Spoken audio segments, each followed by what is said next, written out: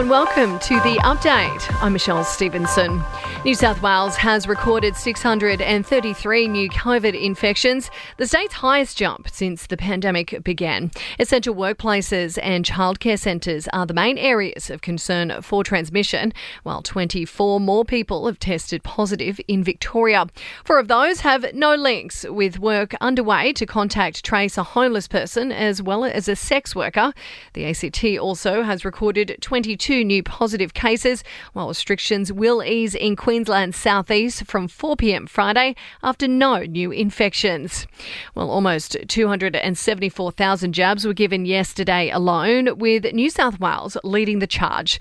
They're on track to have 80% of the population fully vaccinated by mid-September.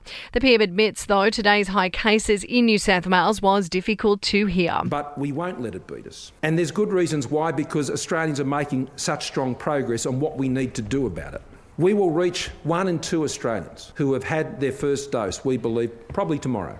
The WA Premier has indicated New South Wales will transition to extreme risk under the controlled border.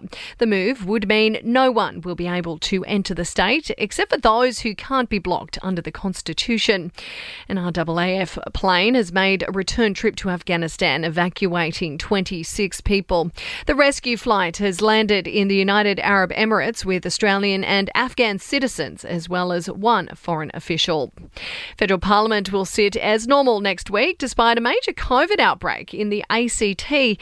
Enough politicians are in the national capital, which means legislation can be formally passed. And aspirin could help fight aggressive breast cancer. Taking a look at sport, and Wallabies great Toto Kefu and his 2 children have been released from hospital. That's just days after a violent home invasion which left him fighting for life.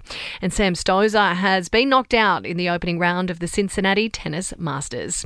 To your entertainment news, and Missy Elliott is hunting down some lost music manuscripts from Prince. The rapper revealing she and the late music icon were planning a collab before he died, but she misplaced them when she moved house. Well, it looks as though Liam Payne and his former fiancée have rekindled their romance. The pair spotted getting pretty cozy at a yacht party on the French Riviera. And Drake has blamed his new look on COVID, revealing he had to shave his head after battling it. The rapper adding that his hair grew in weirdly following his brush with the virus.